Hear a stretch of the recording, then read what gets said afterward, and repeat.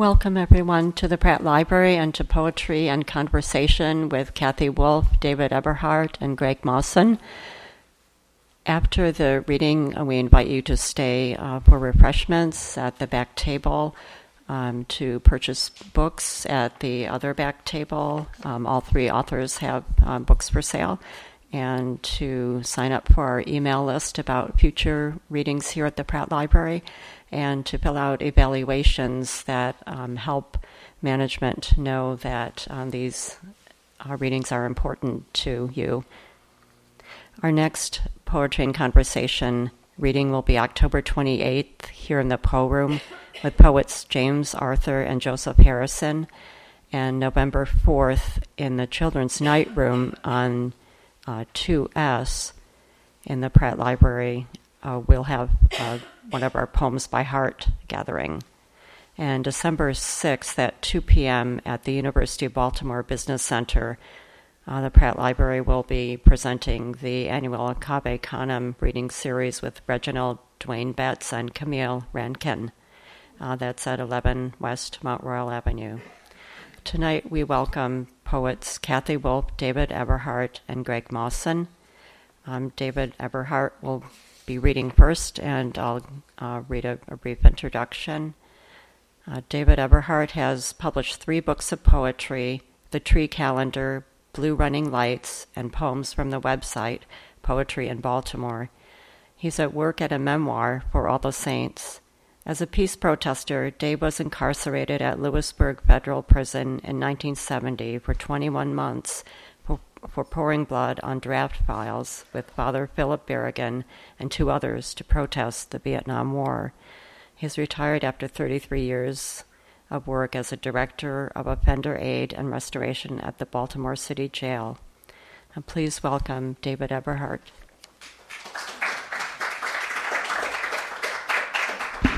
Thank you, Kim and Shailene and the Pratt. I worked quite hard to get my little book in here. And I'm glad to be with these other 2 poets because I think we're very simpatico. I'm glad to have this prestigious venue with Q Media. Our chairman of the board, which reminds me of Lehman Brothers or Goldman Sachs, Good Lord. Anyway, I have a sonnet at the tomb of Poe. He sinks beneath the surface like a stone, sidling crabwise down till buried in mud. A gold bug threadwise through vacant skull eye down into maelstroms of stars.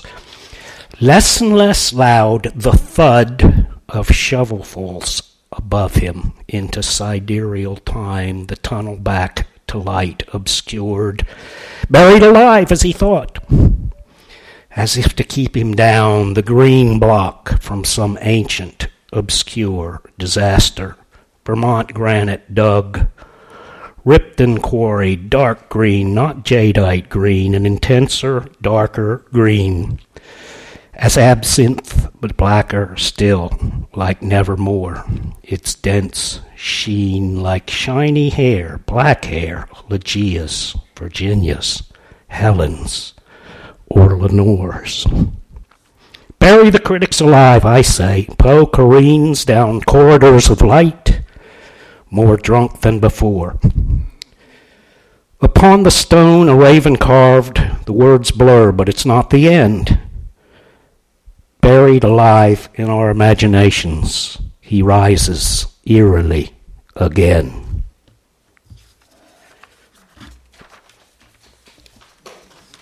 And you have Mary O'Grady has put together a site called The Light Ekphrastic, and she takes a work of art and then has a poet write to that work of art. And that's why we passed out the painting and the photograph, because I merged those two in this poem And there's a copy of the poem, too. It says Janowski and Eberhard at the top. And I'm going to read the second poem first, which goes with the colored painting, my favorite, John Everett Millet's The Blind Girl. The other photograph is of a Mesolithic burial on an island off the coast of France. So, I think without looking at the poem, you would wonder, what the heck? Blind girl. Pity the blind, they say, as well. The one-eyed man is free in our kingdom. At night, regard the flashes behind your lids. A bow stretched tight against the clouds. Sister purple in chrome fields, the queen must die. From earth to earth we must return. Your ochre dress, your accordion, fourth star out, Etta Karenai. You cared for me, Mireille, though you were blind. You did not need to search. I was the restless one. I tear away. Look at the sky you cannot see. The double rainbow, bright field of wheat. After a storm, we put the two into the cairn with countless seashells. Beneath the two great stone, men here, stolmens, in stone rows, as was our custom for the dead. Boar mandibles, red deer antlers, and we sang. The four stars arranged themselves against the replicants. These women were our gods and dreams. The butterfly, a tortoise shell, that landed on her shawl that day. She sat so still, Satori still. The same fly lands on the anchor pilot stone, the stone a boat through years of light.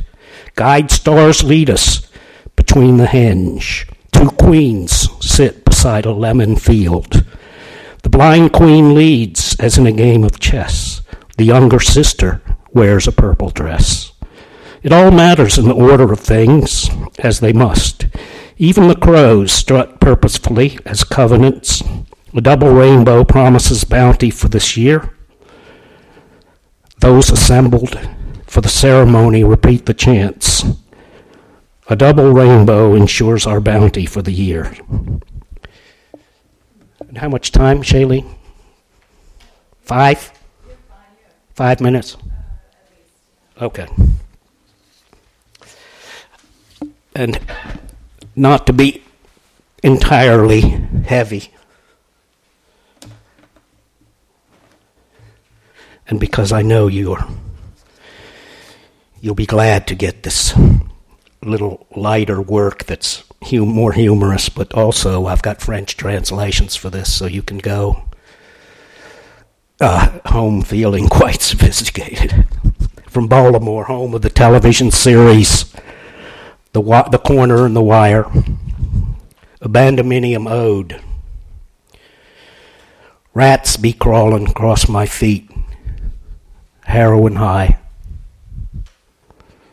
And in the French, dans le taudis abandonné, les rats rampant sur mes pieds, heroin défense. Ooh, there's another version. I have scads of French friends, also literary. Les rats gouillant sur mes pieds, ravage par heroin. 2. Homage to David Mamet, who did the original The Corner. I don't know, Homicide. I think it was in the early 90s, this movie. It's a great movie. Serial killer to cop. Want to know the nature of evil? Cop. No, I'd be out of a job. No translation there. 3. FBI couldn't find Joe Louis in a bowl of white rice. Translation, FBI pourri pas trouver Joe Louis dans un bois de riz blanc. 4. Yo, careful that pit bull don't bite your Johnson. He be going that way. No translation there. And lastly, a poem Trouvé, a found poem, which you've seen all around town, has a very Freudian message to me. Assistance for trapped animals, call 311. And in the French, assistance pour les animaux captifs, appelez les 311. Or, en cas d'animal, piège à l'intérieur, appelez les 311. Thank you. That be it. Time okay? I can? All right. I'm going to do the poem that I wrote to accompany the painting that the lady did for me to accompaniment. And it's similarly mystical and through the Stonehenge. Death came as you prophesied. It wasn't that bad. Remember the times when you fell asleep? A terrain where you walked, then slid, a minor death beneath your lids. You thought you could observe, but never could. You gathered final images around. Romance has bloomed on stonier ground. Ashes, ashes, we all fall down. Paul Atreides, ocean planets, planets all dune. Practice by counting your breaths until you get close. Think yoga. Count backwards, but you'll never find out. Door, hidden garden, we all fall down. But rehearsing the end, all's already been said. In a dream you fell sleeping, and then you are dead. Thanks. That's good. Yeah. Thanks.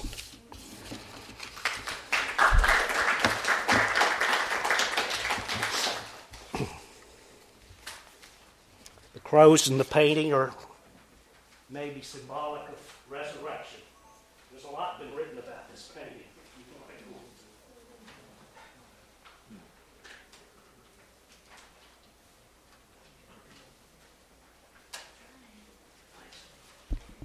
Okay, thank you very much, Dave. Next, Greg Mawson will be reading. Greg Mawson is the author of 2 books of poetry, Questions of Fire and Seasons of Flowers and Dust. From 2003 through 2010, he founded and edited the magazine Poems Against War, a journal, which published 7 issues and remains archived online. He's a former reporter and commentator whose work has appeared in the Cincinnati Review, the Baltimore Sun, the Oregonian, the Baltimore Review, and the Futurist. His poetry has appeared in many small press journals. A graduate of the Johns Hopkins Writing Seminars, he has taught both at Johns Hopkins and at the University of Baltimore. He is a former contributing editor at the Baltimore Review. Please welcome Greg Mawson.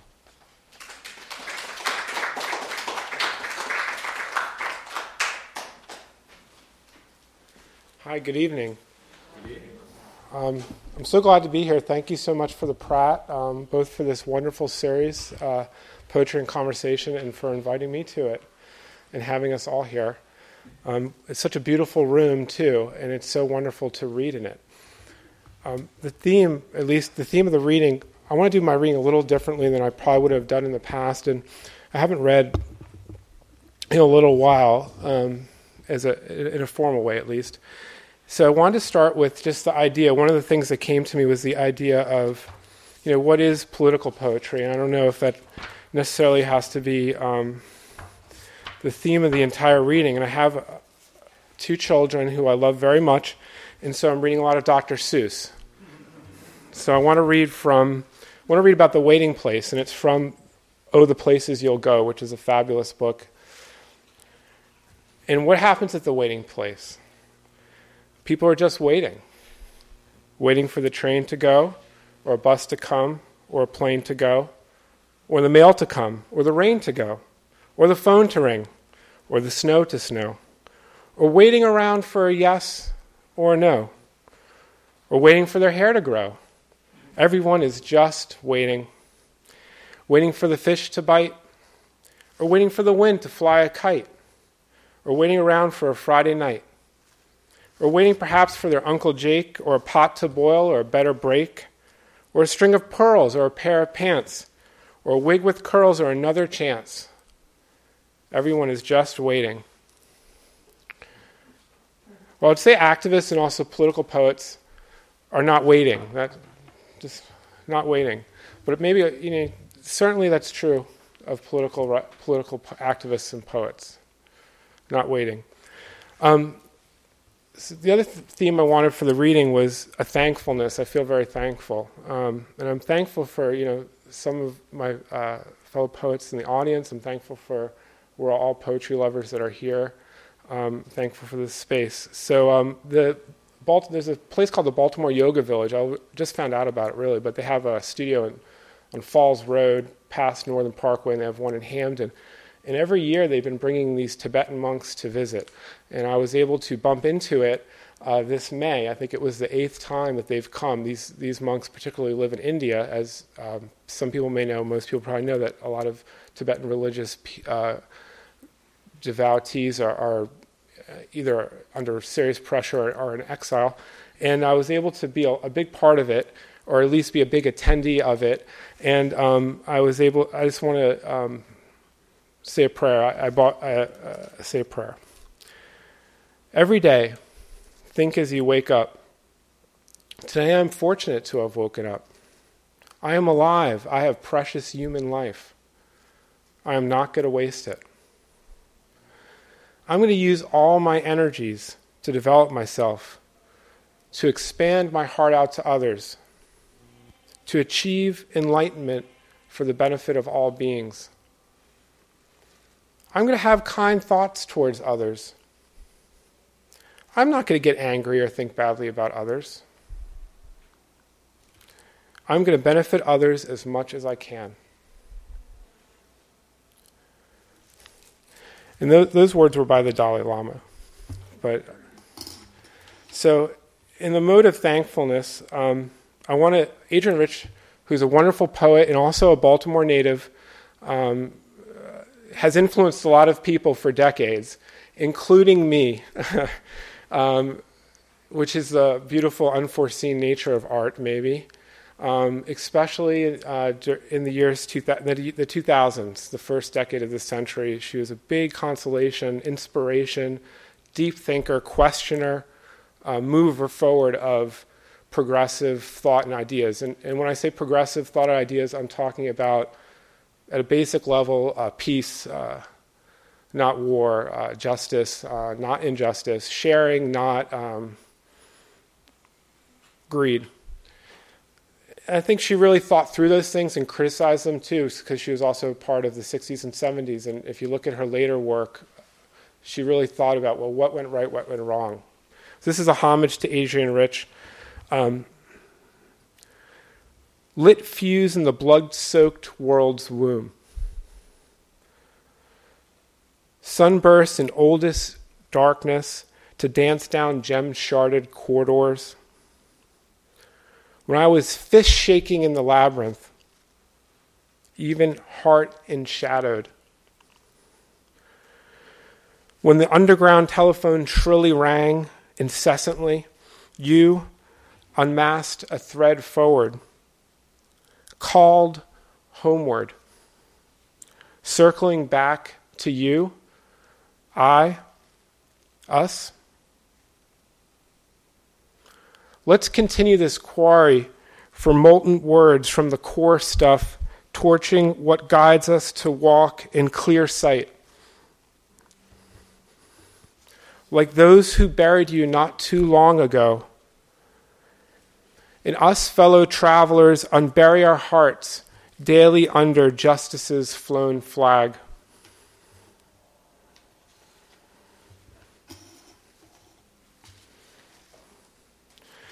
So on that theme too, another thought I had about political poetry is, on some level, we're just, at least in my own small way, just sort of continuing and passing on. I mean, some of the activism and what happened.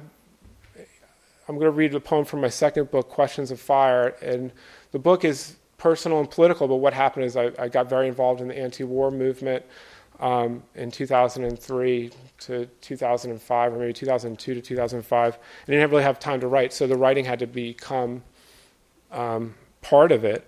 And, on some level, that makes a lot of sense if you read Whitman or Langston Hughes or Adrienne Rich, but it might, be kind of daunting as if you're doing it yourself.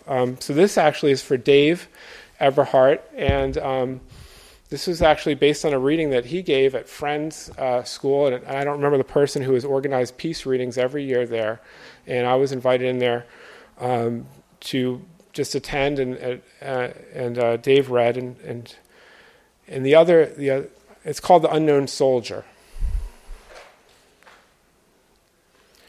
In green flak jacket with peace signs pinned to both sleeves, a poet performs and says, "I am the unknown soldier, pouring blood." He himself poured blood on draft cards 41 years ago, then was pinned into Lewisburg Federal Penitentiary for 2.5 years. His hands tremble, pinch themselves until he pins them behind his back, hand gripped in hand. It notes how white phosphorus made by Dow Chemical burns those Vietnamese even underwater.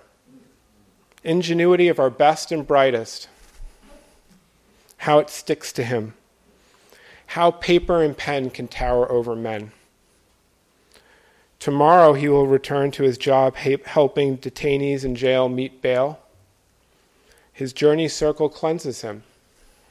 But today, as history's waves leer and crash, when a low, rumbled echo of menace and detritus, watching him so clear-sighted, he shakes. He speaks his poetry before 16 people on a Sunday, and the words quiver like a finger, sliding along a razor, back and forth, from rage to care, rage to care, rage to care.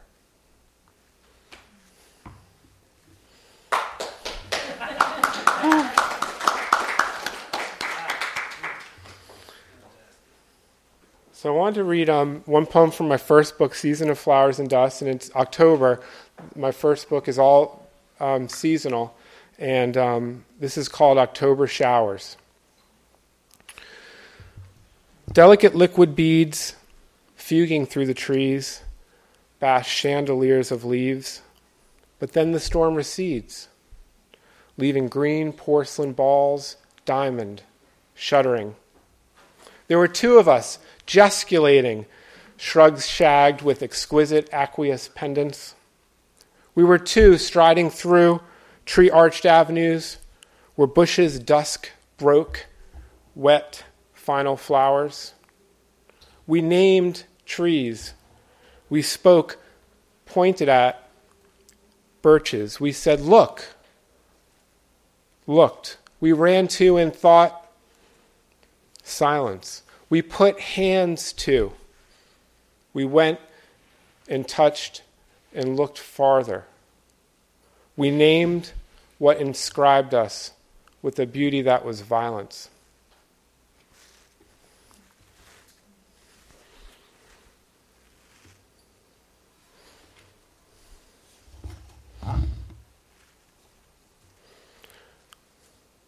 So I was going to read two new poems.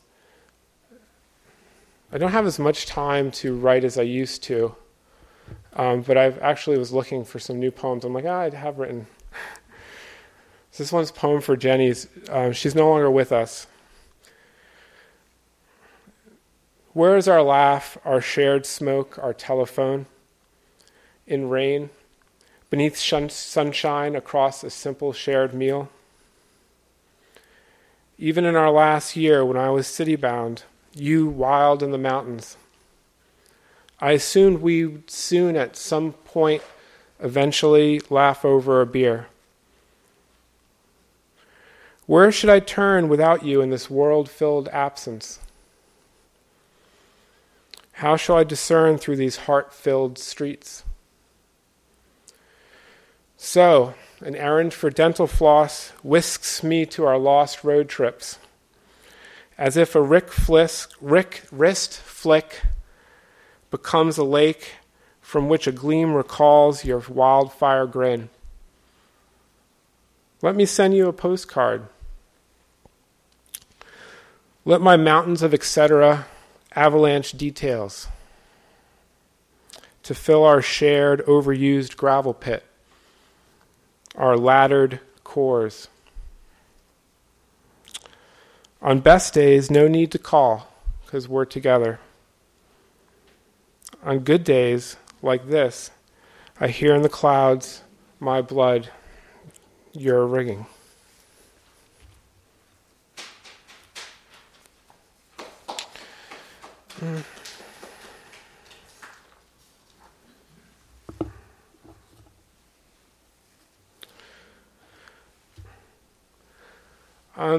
So the last poem, circle back actually to that visit when the Tibetan monks came, and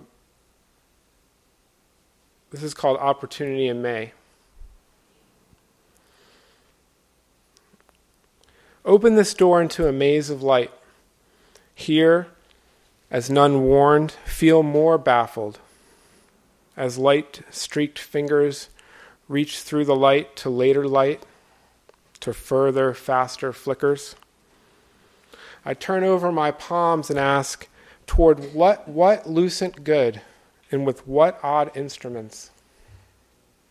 Until feeling offers a lens through this prism, and the pageantry of forms peels back as if a bell hums just for me, just for each. And with humbleness, I sense a wholeness and stumble forward. Step upon step, the hum grows. Though neither louder, nor softer, nor with finality, but like a hive, teeming with making. Whereas mere drone, I approach the face of the queen, and the queen too leads to light. Thank you.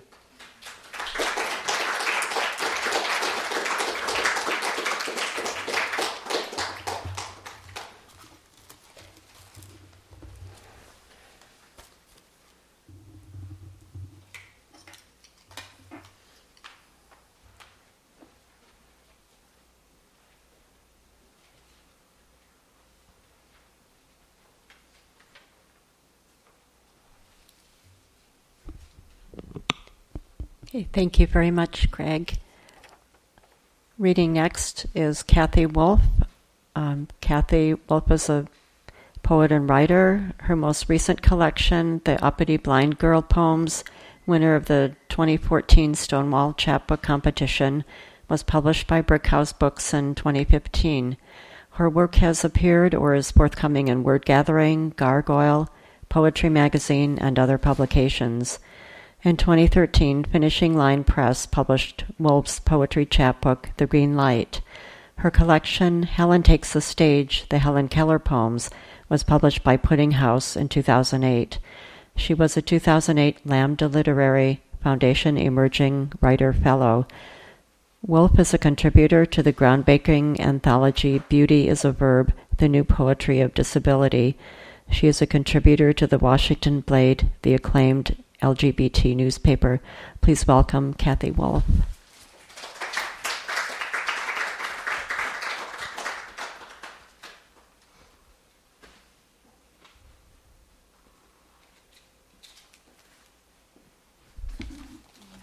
Yeah,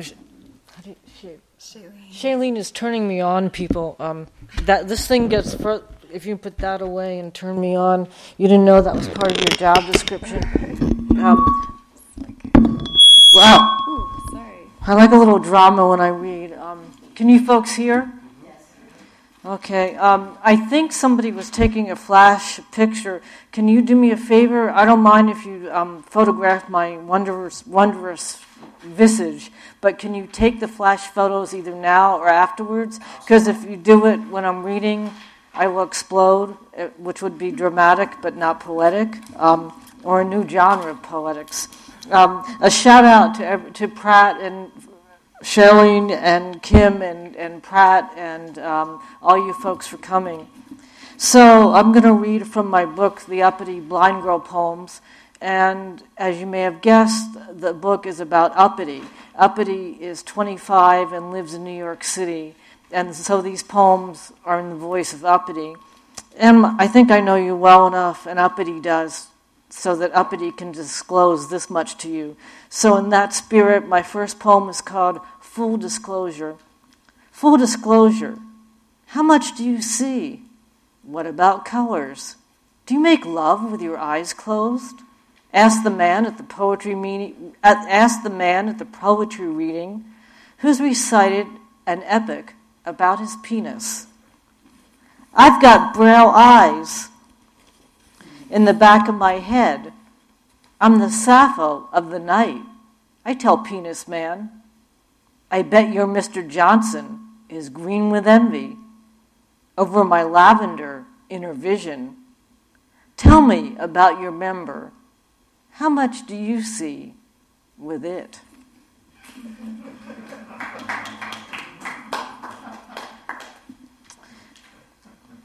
Thank you. I read this once at an open mic, and every male from 8 to 80 got up before he read and said, "I'm not penis man." This next poem is an homage to the pulp fiction that was written in the 1950s. And in those days, you could have gay sex, but you had to go to jail for it. So this poem is called A Pulp Fiction. A pulp fiction. All those lesbians you pal around with will lead into a blind alley, her grandmother told Uppity. For the love of Sappho, Uppity thought, slipping on her silver pumps, take me there. Bring me to this dyke-infested place where Sapphic ghost...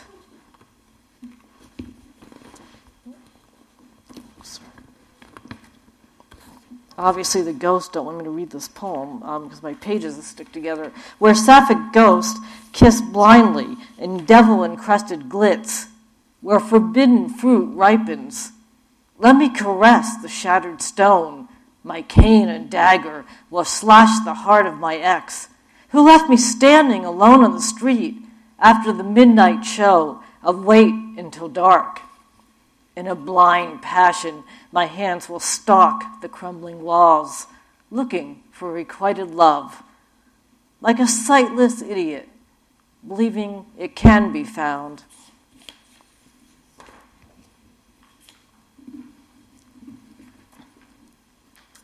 And this next poem is called Love at First Sight. Love at first sight. In an elevator trapped between the 15th and 16th floor of her apartment building, Sunday morning, Elizabeth, her cane in one hand, coffee and bagels in the other, just in from the deli, met Sabrina and her poodle, Toto. Maybe it was Toto dancing like a flying monkey around Elizabeth's cane, the wind roaring through the elevator shaft like a twister barrowing down on Kansas. Sabrina's pomegranate-scented hair, or Elizabeth's ruby-red flip-flops. Calling loudly for help, pressing the emergency button, needing to pee, they were headed toward Oz. A week later, Elizabeth and Sabrina in bed followed their own yellow brick road, dreaming of rainbow ballads and wizard blues.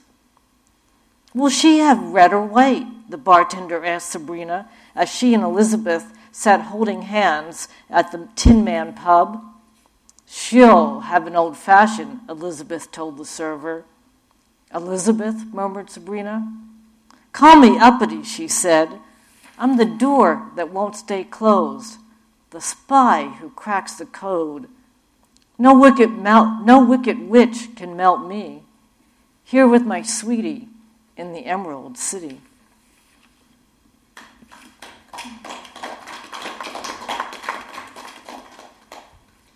Thank you. This next title I stole from my buddy Stephen Kazusto's memoir, The Planet of the Blind. So he said he would forgive me for stealing it, which was nice of him. This poem is called The Planet of the Blind. The Planet of the Blind. You really can hear a pin drop, uppity told the incense-burning old lady in apartment 3B, who, like Sherlock Holmes, thoughtfully smoking his pipe, patiently tried to deduce how Uppity's world was different from hers. Mirrors are for aliens, Uppity said. The sun tastes like red velvet cake. Your lover's voice is a cashmere cape. A clown smile smells of orange blossoms and ashes. You are your own shadow.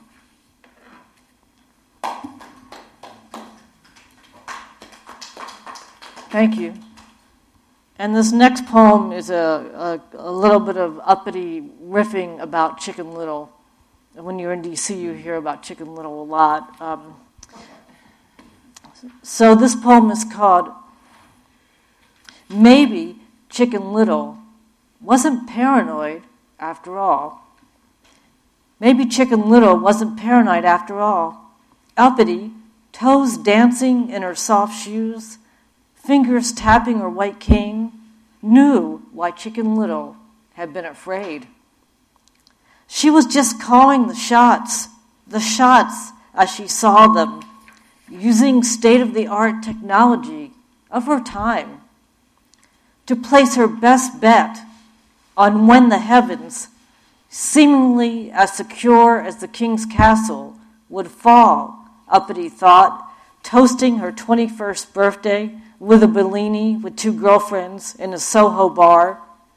Intense, if neurotic, sky-watching, spot-on detection, acute acorn observation were the top predictive indicators in Chicken Little's era. But she'd left dumb luck out of her prognostications, Uppity saw, just as the doctors, those oracles, had at her birth in 1988. The oak seed, the gods fastening the clouds to their hinges, kept everything safe for Chicken Little. Still, Uppity knew why Chicken Little had been afraid. She'll never amount to anything, the doctors, the seers of the land, told Uppity's parents at her birth. Never move the furniture, never let her walk alone, much less ride a bike. Who knows if she'll ever learn how to eat? They'd asked as if the sky had already fallen. Maybe the docs were using state-of-the-art technology of their time, Uppity thought, sipping her cocktail, calling the shots as they saw them for people like me. But they'd left dumb luck out of their prognostications. Her father believed in poker. Her mother worshipped Fred Astaire. If the sky did fall, they never saw it.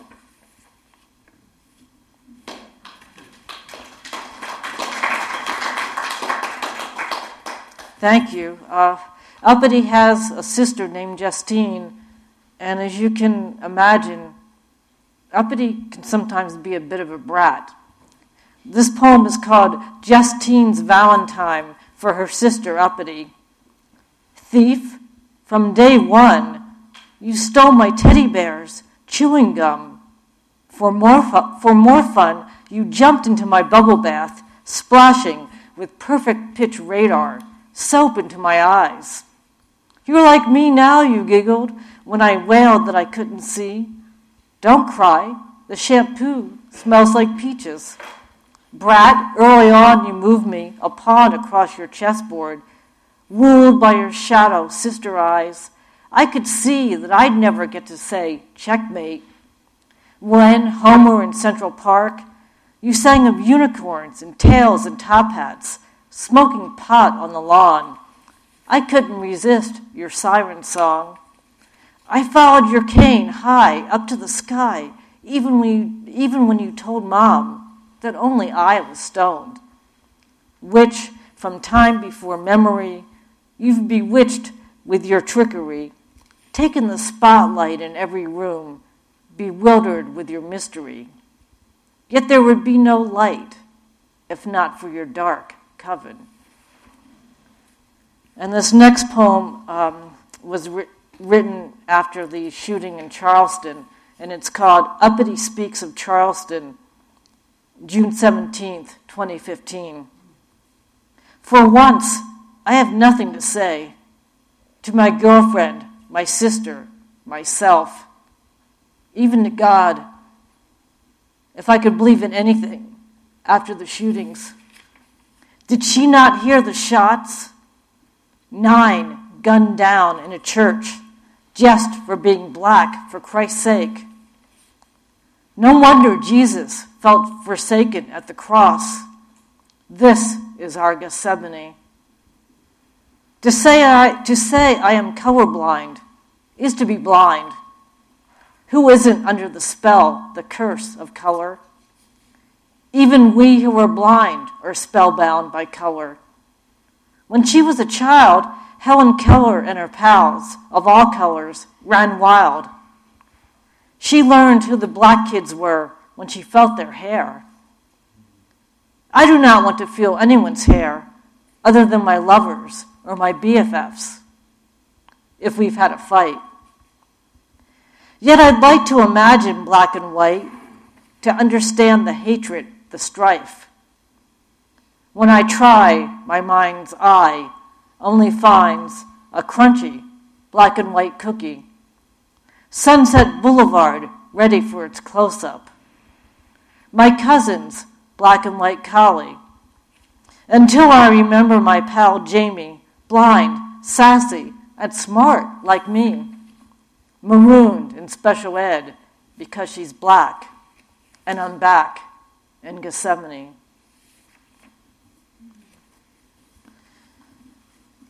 And my last poem is called That's All, Folks. That's all, folks. Dreaming of angels flying, bats on a wing, and a prayer at dawn, I tell the woman downstairs, sweating night terrors, to stop that caterwauling. If the world does end, there's nothing we can do, except like wobbly, adventurous ducks, put on our webbed feet and glide into the rising sun. Thank you.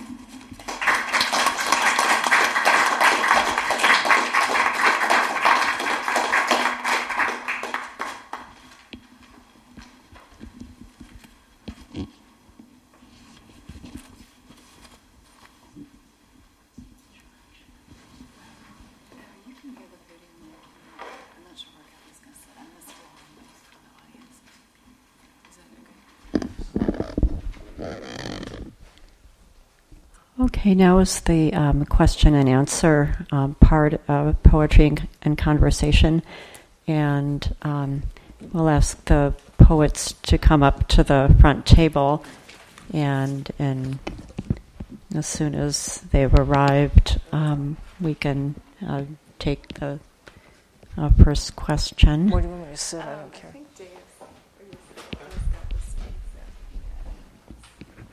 Where do you want me? You're fine. You're okay. Right. Yeah, I just want to make sure. So you're still turned on. Am I lit up, so to speak? You are. Oh, good. Yeah. Okay.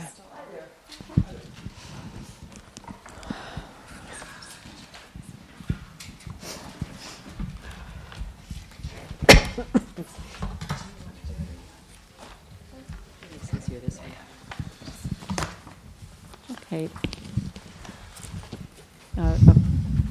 Anyone like to start? Thank you very much. Very good poetry reading tonight. I have a question. We have a lot of young people who are aspiring to be poets, and a lot of young people aspiring to be poets. In other words, they're in school and they like to read poetry, write poetry, experience poetry. So what advice would you give to a typical young person? Because you're in university, what would you give them so they could be successful poets and convey the ideas, the image that you would like them to convey the image to the audience? Thank you.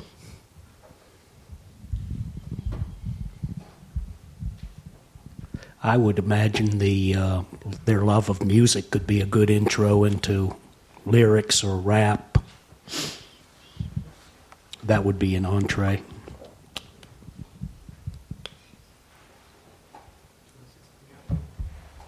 The question is how to help young people who want to be poets to be successful. If any of us could figure out a way to have poets be successful, we would bottle it and we would all be very, very rich and we could all do money. I mean, I think I think they should read and listen and be very patient.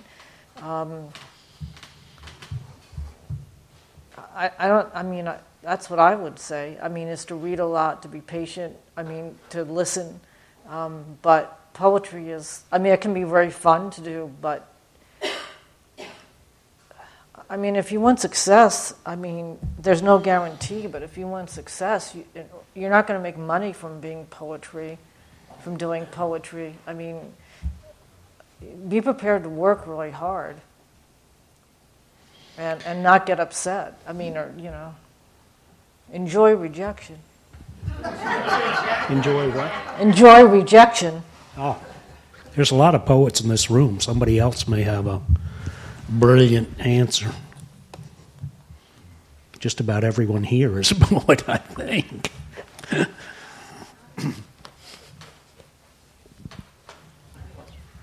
Another question?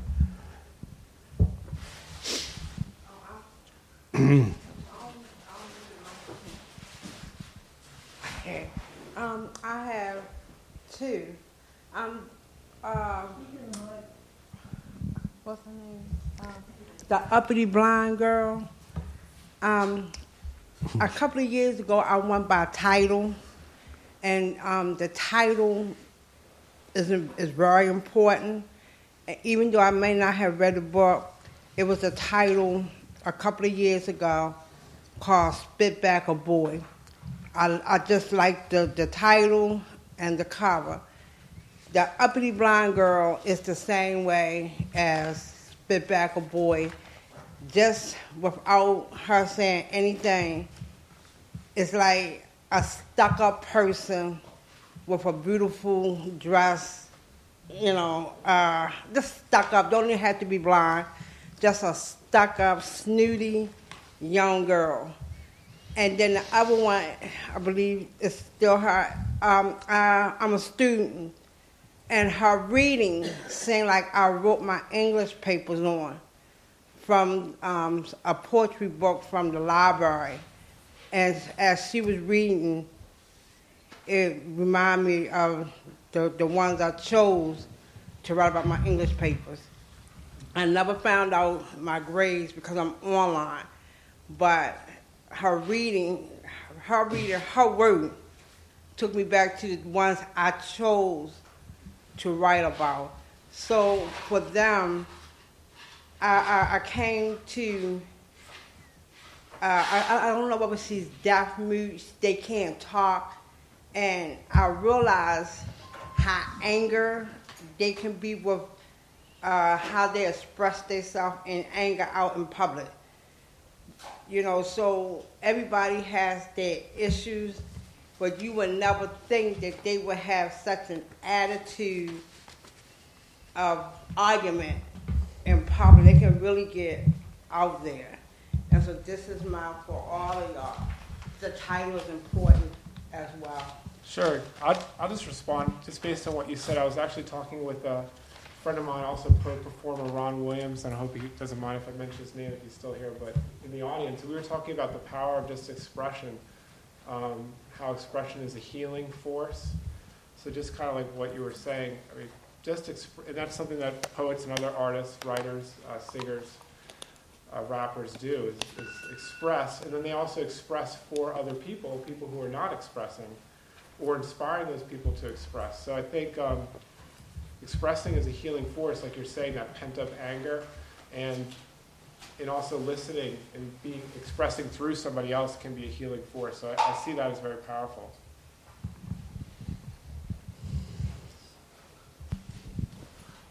I have a statement, and then I'm going to ask a question. I find the phrase or the sentence, "You're never going to make any money writing poetry," to be patently offensive.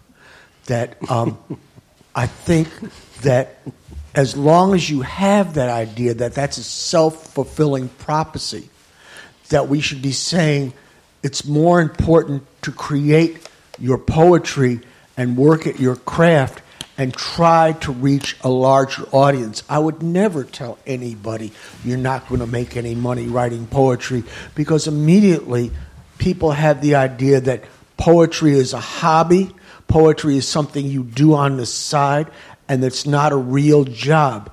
I would say work your craft, plan your work, and work your plan. And with that, I'd like to add, how much is it important that when you perform or read out, that the performance is part of the poetry? Less and less for me. I'm becoming a Carthusian. You know what that is? No. More and more of the Emily Dickinson school. Too many writers. It is mostly Dear Diary. Emily's was too. Most poets should write less. Write for yourself. No publication. No public bleating readings. Why are you writing? Silence, seclusion, reticence. Listen to John Cage. I get off on it. Myself. Oh, come on, man. I'm sorry. That was... Well... Could you run through that again? Are you saying more like Emily Dickinson? Well, She wrote for herself and published? when I think about the struggle to get published, to break in on the national scene, to get an audience, to promote yourself, partly I enjoy it, but partly it bothers me, and I really enjoy the great outlaws, the Rambo who writes and then goes on to other things. He says that stuff was childish merd. Or Emily, who probably would have liked to be published, but wrote about it as if it was a frog to an admiring bog, and nobody recognized her stuff anyway at that time. So you got to have that. Alan, all I'm saying, you have that core of delight in your own stuff. The other thing is kind of, boosterism and Barnum and Bailey hucksterism, which is fine. More power to you. Why are you writing if you're not trying to communicate? Why don't you just meditate? I'm communicating with myself, like in a hive, but there's other bees, I suppose. Well, I would just like to say that I write my grocery list for an audience. What? Say that again. I'm very into audience. I'm joking. I'm just being ironic. But I think performing is an important part of poetry readings. I don't claim to be, the next Madonna of the poetry reading world, but I think that, though I'd love to be, I think that we come to read, you go to a reading, you're going to see a performance in a way, not the Rolling Stones or Madonna, but you're going to see something of the poet, and presentation does matter to how you perform. I also write, there's some things that I write that aren't really poems that I write to myself, or I don't think they're good enough to submit, but I write poems. I'm writing for an audience. I don't expect for my two fans, but I do write for it to be read or heard. So, I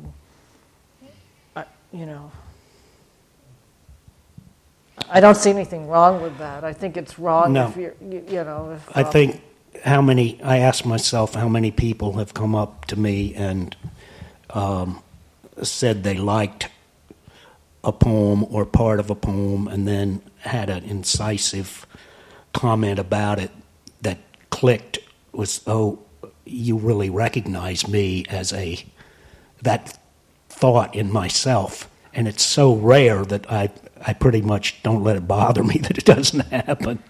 And I go to readings with famous poets and I see the people coming up and I hear the questions they ask, like, do you like dogs? Or so, I mean, it's just, it's not a thankless task, but especially if you are an artist, and as you are, Alan, you enjoy what you're doing. You are a great performer. Rap poets are performer. Me, I think I'm more on the page. I'm very shy. I can just do the school teacher voice. Clorinda Harris, by the way.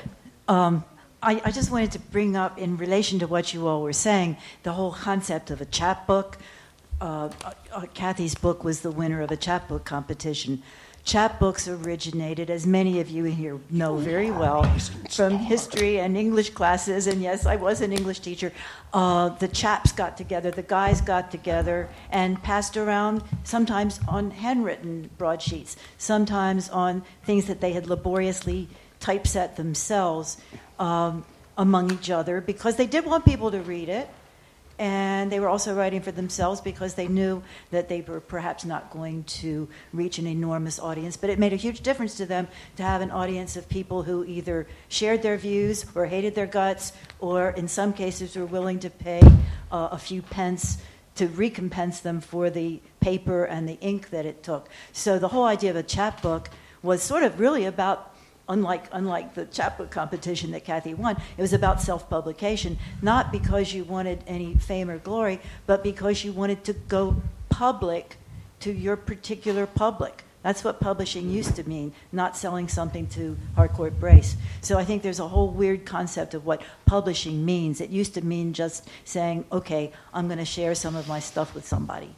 And maybe that is what Facebook's about, and maybe it needs to go hide itself somewhere. But don't get me off on Facebook, but still, the idea of sharing with a few people, and that's not Facebook either. That's sharing with 1 million people what you had for lunch, and please. But I think the idea of sharing poetry is very old, and is what publishing used to mean. That's all. I'm going to jump in on that, and also on Alan's question, but. I think I think writing for yourself, for me, that's kind of like the beginning.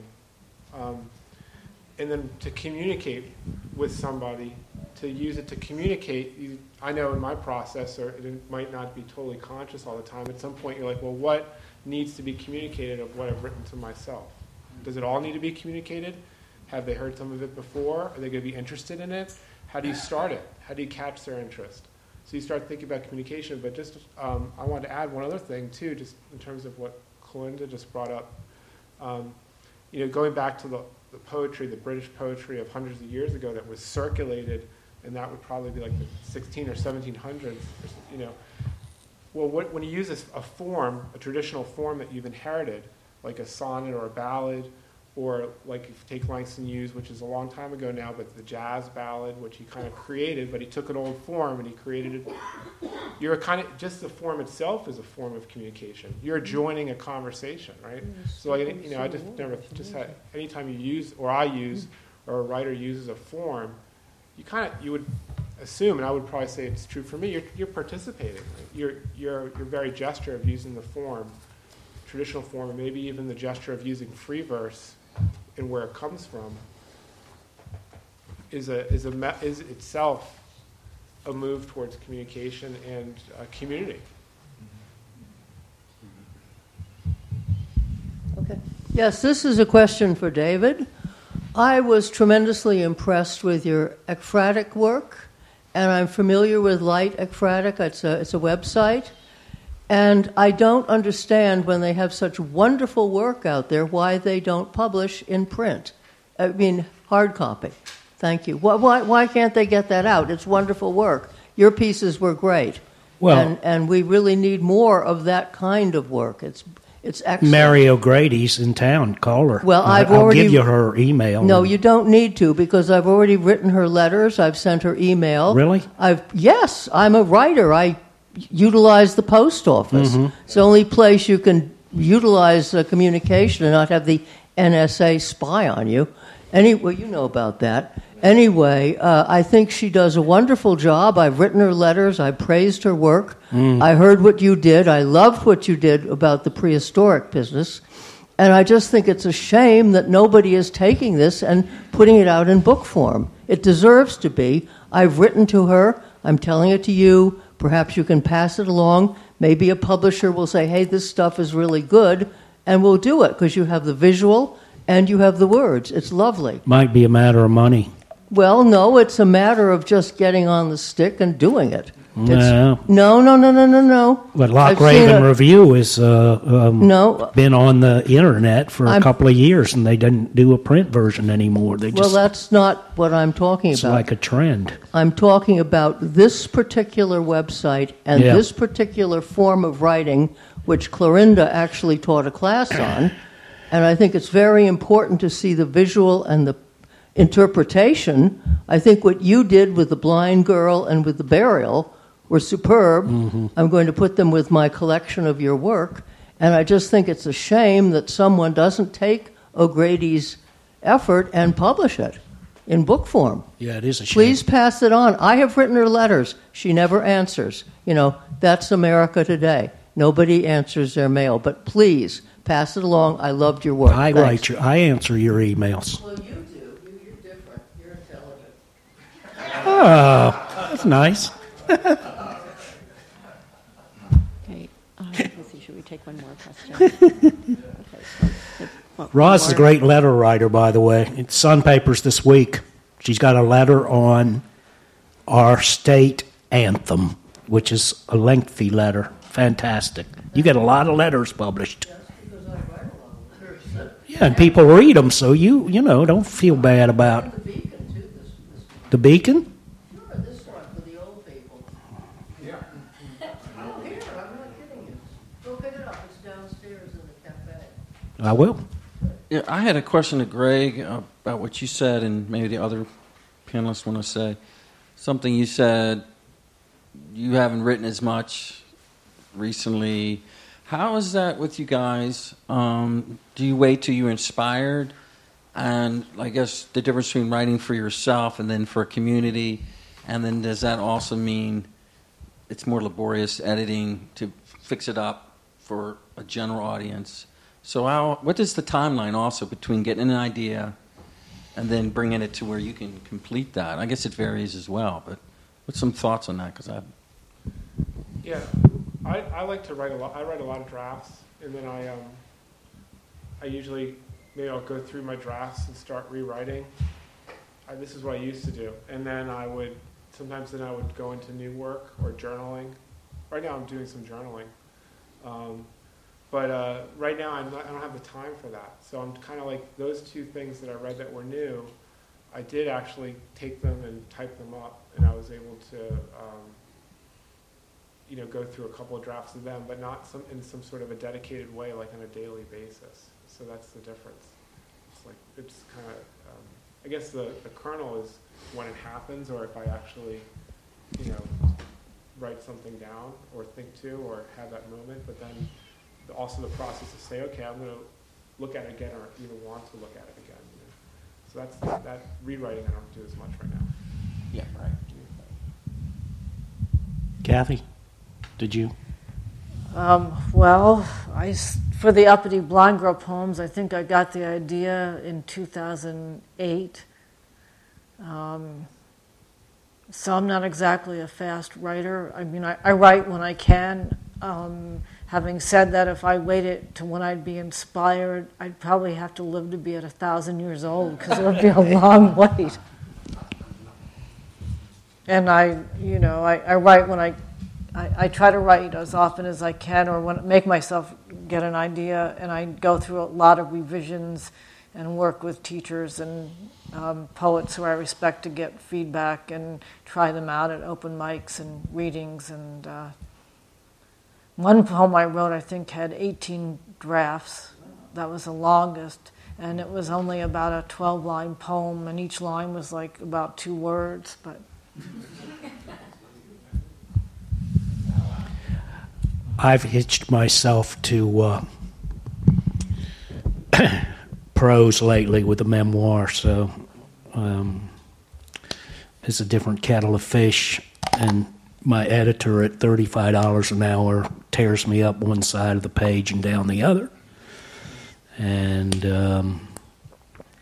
I just have more of a chance for an audience to contradict what I said before with my peace movement past than I do with esoteric poetry about Mesolithic burials, you know. So anyway, I probably will self-publish it.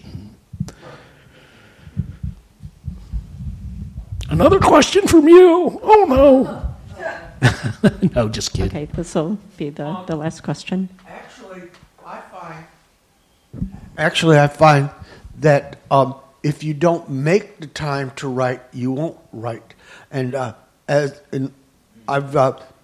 have 3 tracks. What I do, I work on Pulp Fiction, and every day I write a haiku.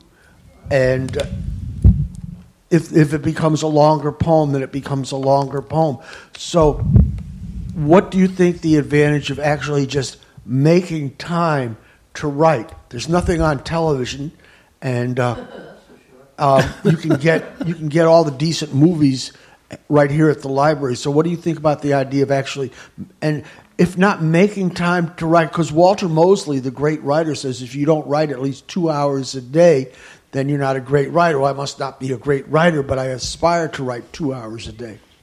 I told you before, Alan, you're writing too much. No, Cut it out.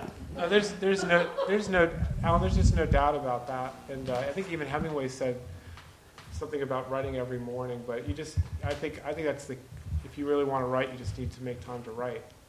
I remember when I taught, actually in 2007, I was a public school teacher, and that year I dedicated 5:30 to 6:30 to writing every day, and it was great. I wrote, but actually I was writing fiction. But it was great, and it works because you might not write day 1, you might not write day 2. You're going to write something. You might write recipes, diary entries, whatever. Day 3, day 4, day 5, day 10, day 12. You're going to write something. You might not know what it is on day 1, what you're going to be writing, and that's actually the good thing. You got to embrace that. You will be writing, so I think it's key, and most writers would agree with. I think that people write when and where they can. I mean, I long ago stopped beating myself up figuratively. Don't get me wrong, I'm not for any violence, but I don't chide myself for not writing because most of us write when we can. So I don't think there's a prescription. It's not, I don't think, a one size fits all. I think, the bottom line is the writer that you'll find a process that works for you, and that's how you write. Okay, thank you very much. This discussion can continue afterwards. Now we'd like to invite each of our 3 poets if you give me a pen, to do a short final reading. And I think we're doing that in the order of the original readings, Dave, and then Greg, and then Kathy. All right, I'm going to continue in my French mood. Jardin sur le Nil, which is a perfume by, anybody know? Dior. It was a very famous perfume. Huh? No. Her scent silage precedes her. Firm, clear, iris naturelle absolute. Essence of iris obtained from the root, not the flower. An Armani mat, or Hermès, verrouillé à tous les étages, which means layered in all the layers or something. And for Ariane, I'd add bitter orange, an unblemished peel, and green mango, before she comes into the room and after. Thank you.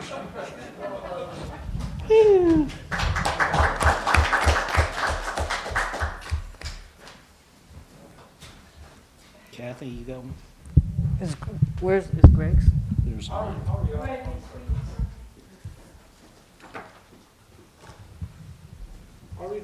I'll read the short one. And this came from the first, like the anti-war marches in 2003. So the Iraq War was launched on March 19, 2003.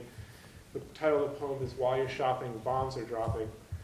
And that was a refrain that a number of people, including myself, none of whom I knew, were chanting. It was the march, the first New York march after the beginning of the Iraq War. And we were coming back uptown on, I think, 9th or 8th Avenue. And, it was Saturday, and people are off work, and they're shopping, right? And you got to go sometime, right? A lot of people working 5, 6, 7 hours, 7 days a week. But nevertheless, while you're shopping, bombs are dropping. Saturday sun details faces of marchers and watchers. We are shouting no to normalcy. While I'm speaking, bombs are nearing. In meeting friends for dinner tonight, I still have my life to solve. Whom do I love, and whom loves me? While we're breathing, bombs are cleaving. Solidarity with fathers, sisters, neighbors, strangers is how I live, is what we could give.